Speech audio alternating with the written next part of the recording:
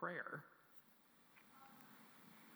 And then I just kind of cloistered up in my suburban home. I'm not making fun of suburban homes. I'm just saying if we cloister up and say, oh, the world's dirty, naughty, bad, and I'm not going to get involved. That is not the hospitality of God. That is not the character of God.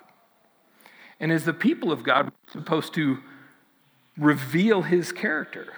So this blows away this typical way we understand the American gospel, that we believe all the right things, and so that something good happens to us when we die. We are caught up in the love and the generosity of a God who threw open his arms to us. And that should compel some sort of a practice on our part to try it in real time. Jesus says that it doesn't matter what you believe if you're not looking out for the other. It really doesn't. Again, we're conditioned to look out for our own needs. We're conditioned. It's a human thing. And we're conditioned to look out for our own needs and the needs of our loved ones, and that's not a bad thing. That's a normal thing. I would encourage you to keep doing that, especially the needs of your loved ones. But there's nothing distinctly kingdom about that. There's nothing distinctly kingdom. We should show that we are children of a distinct Father, a distinct God, a distinct King. And that's part of what this life invites us into.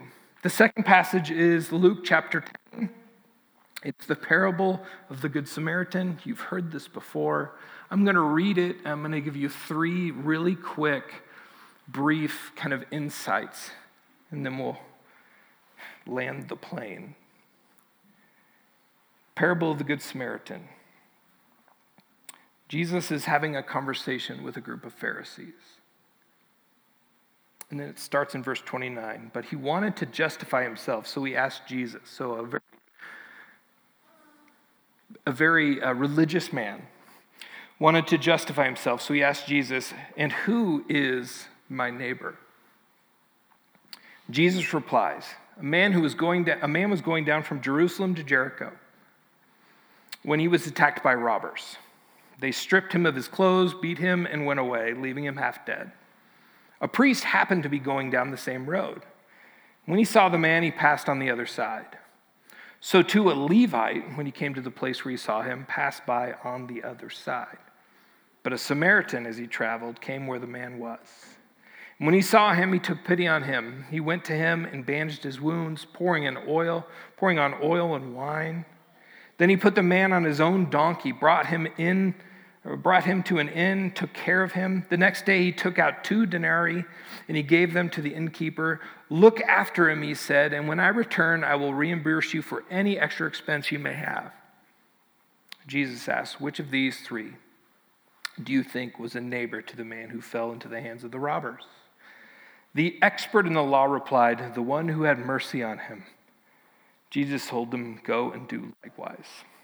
Now, there's so much to this story. I'm not going to get into all the things, who a priest was, who a Levite was.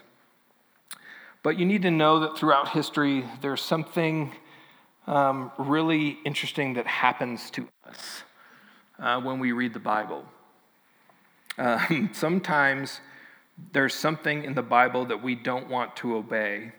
We tend to make it complicated and dismiss it. It's just a natural human thing. The first insight I have in this is that this whole discussion is based on the question, who is my neighbor?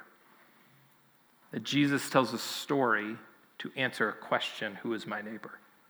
And the essence of the story is this law expert, how can I get out of going out of my way for people that make me uncomfortable? And Jesus' response in the story is his response stops from immediately implying that this isn't about identifying the man's neighbor. It's about challenging this guy to be a good neighbor. he's not saying there's an in and an out. He's basically, there's no them. Let's concentrate on who you are and who you're becoming. The second insight is that the hero of the story is a Samaritan, which is so scandalous. And we can get into all how that could play into today and what that's more of a metaphor for us. But just trust me, the bad guys were portrayed as the priest and the Levite, which was like so scandalous. And that the good guy was the Samaritan was just crazy. I mean, Samaritans were the bad guys to the Jews, and the Jews' rock star look up to, I want to be like, are the priests and the Levites. And so the point of this parable is that Jesus is illustrating it's for us to be neighbors to all without consideration of nationality, without consideration of race or gender or politics, or if the person could potentially take advantage of us, or if the person that I'm helping will end up doing anything good with my help. Jesus takes all that off the table.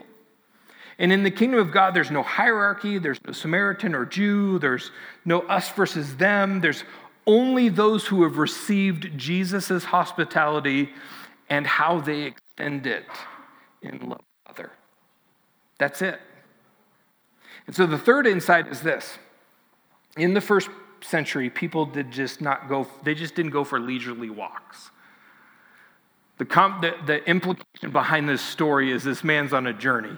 He was going from Jericho to Jerusalem. There's geography involved. There's robbers along the road. There's all this thing going on. You wouldn't do that just for like, hey, let's go for a walk. And which means that all the people passing by him were not just out for a walk either. They had lives. They had places they wanted to get to. They had things on their mind. The Samaritan has a life. He's got things he's trying to do. He's busy, and he stops. And I think that that's really important for us. He made space. So the questions for us today are what stops us? What blocks our efforts in hospitality? Well, I think there's two things. The first one is we have grids. Just being honest, we have judgmental grids. Yes. We have judgmental grids. You've heard a lot of mine. I've got those little small ones that are like country music and, stuff like that. We have judgmental grids. We have judgmental grids that we don't want people to know about. We just have things in us. We have fears. We have fears of others. Jesus tore down those walls in every single conversation, in every single interaction, whether it was a tax collector, a prostitute, or a Samaritan, or someone with leprosy, he tore those down. He began to tear those down in plain sight of other people. And he's given us, in a sense, a new grid. And it's a grid of new creation. And there's only one opinion we are allowed to have of other people. And that's to realize that Jesus considers them valuable enough to die for. Even the ones that make you angry. Guys, I'm going to just tell you this right now. Our world is set up in a way to tell you who should be in your judgmental grid. It is commodified. It is economically driven. It is power driven to tell you who you should have in that grid. Politicians do it. Our media does it. Our podcasts do it. Our yard signs do it. I'm driving to Kansas. Billboards do it. you are told and you are convinced, and it's very convincing, who should be in your judgmental grid. And that is not an option for followers of Jesus. It is not an option for us. And think about it. Think about the things that are telling you who you should hate, or who you should distrust, or who you shouldn't listen to. There's people telling you that. And some of them are even Christians. And so I want us to check our grids. The second one is this. I feel overwhelmingly busy. Too busy. Too busy to deal with this right now. Too busy to deal with this person who I've come across at the grocery store. Too busy to stop and hear this person's story. Too busy to spend time with somebody who's disabled and can't leave their home. We're too busy. And the Samaritan wasn't too busy. And so it's just one of those things, is like, how do we re-architect our time to create intentional space for a stranger? I told you I drove to Kansas. I drove to Kansas because as a pastor in our family of churches, there are certain obligations that I'm under to attend certain events that I probably wouldn't like to attend. So it's kind of like, this summer when you guys are like, yeah, we probably should see family, but we don't really want to. We call those obligations. They're vacations that are obligatory, right? This was one of those for me. I had to go to a conference denominational annual meeting where there was really boring voting and stuff like that. And it was good to be there. There were some things that happened. And so I drove to Kansas, and which is in my judgmental grid, Kansas. And sorry if you're from Kansas. I'm growing. I'm on a journey. And Friday night, me and 4 other pastor friends decided to ditch out on this last thing because the Nuggets were playing. And so we snuck off to a sports bar to watch the Nuggets. And it wasn't much of a sports bar. It was just, it was a little bar. And we show up and grab a beer, sit around a table, make them change the channel to the station we need. And stumbling over to our table is a young man in his 30s who, some of you guys are like, that's not young. But he was younger than us, and he stumbled over to the table. He'd been spending some serious time already on Jameson. And Jameson's an alcohol. And he was drunk. Friendly drunk. And he stumbles over and he says, I want to hang out with you guys. And he had a bowl of salad, which was weird. I don't know, like, where did you get? And he sits down, and to be honest with you, first, here's me. Okay, this is my expectations of this evening was the 5 of us catching up, right? Talking pastor stuff. And watching the Nuggets and not having to be on. And he stumbles over, and there happened to be 6 chairs at the table. So he's like, where are you guys from? And we're like, okay, Denver. And then he had opinions, of course. But we just started having a conversation with him. And I began to feel like, okay, you're preaching on them before us. What are you going to do here? Because here's what I could have done politely. Hey, man, we're trying to have a meeting. And no. I'm like, you know what? I got to push. I'm going to push out.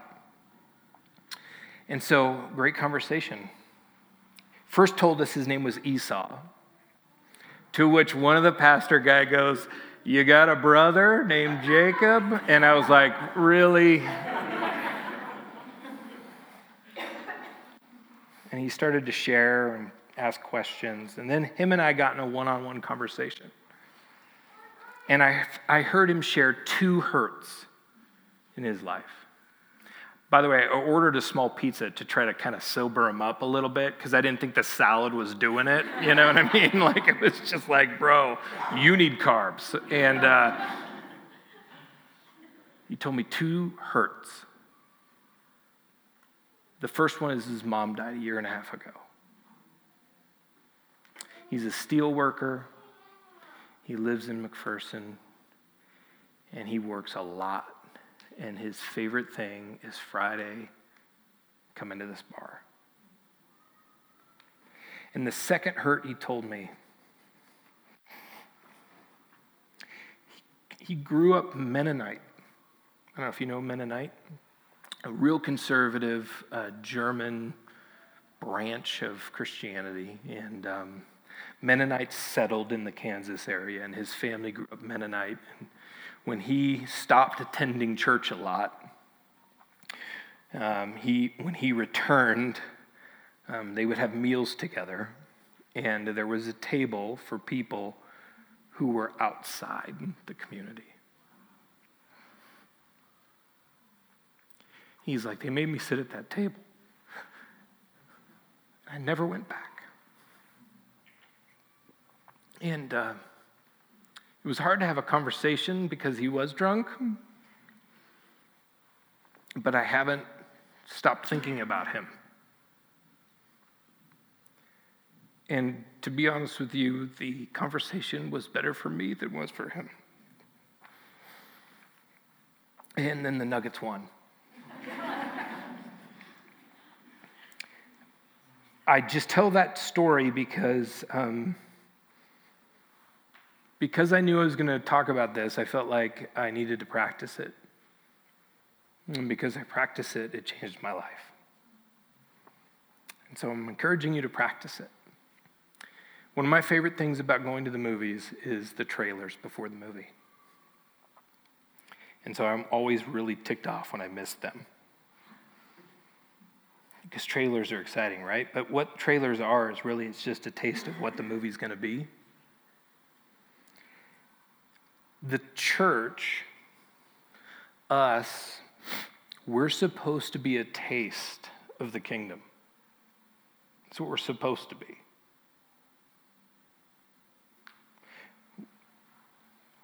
And I venture to guess that many of you have not tasted that before.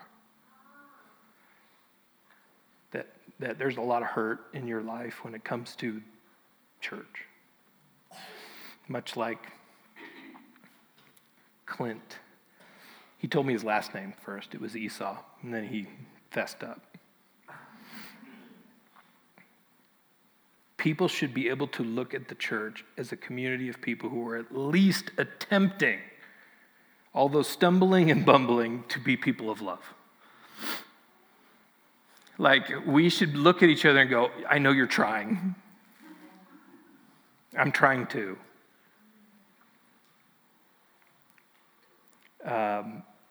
One of our early church fathers, a guy named Origen,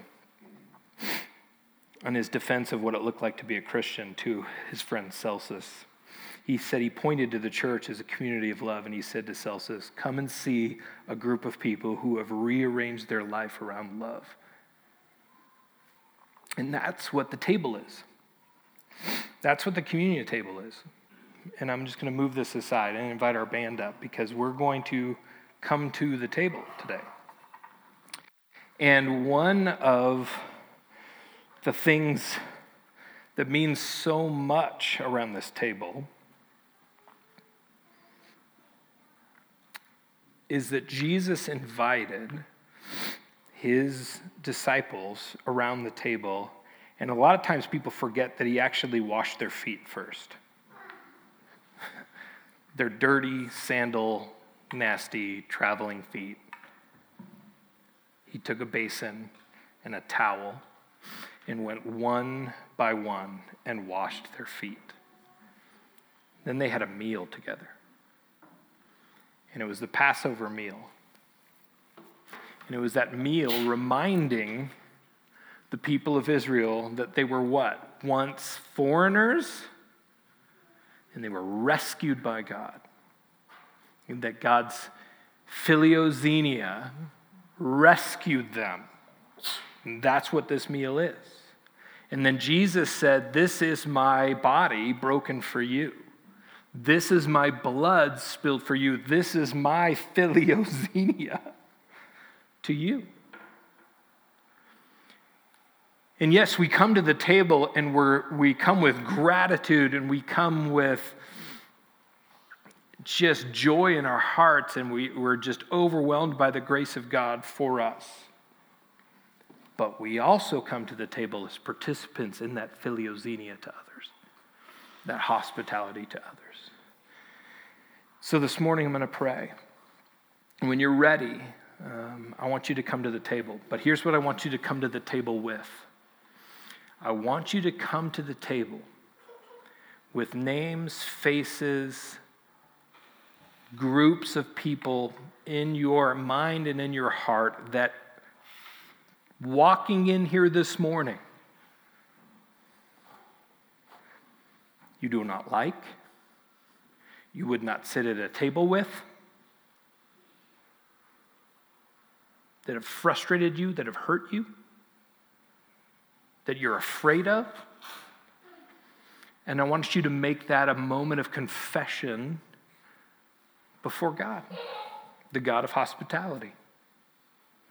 That the Spirit of God might change your heart. You're stiff-necked, like he called the Israelites, stiff-necked. And let this be a place where you can see a God whose character is about love and sacrifice and open arms for you. Let me pray. God, this morning we come to the table. I pray not as just a religious box check, but that we come to the table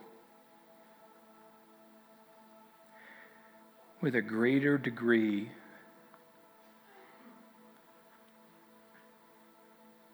and depth and gratitude, and maybe even deeply moved by your hospitality towards us. We did not deserve it, that you threw your arms open to us. And we were foreigners. We were strangers to you. But you pursued us. You intentionally pursued us. You came in the form of a human being as a baby that grew up, and as a human being who walked to this earth, who felt pain, who felt hurt, who felt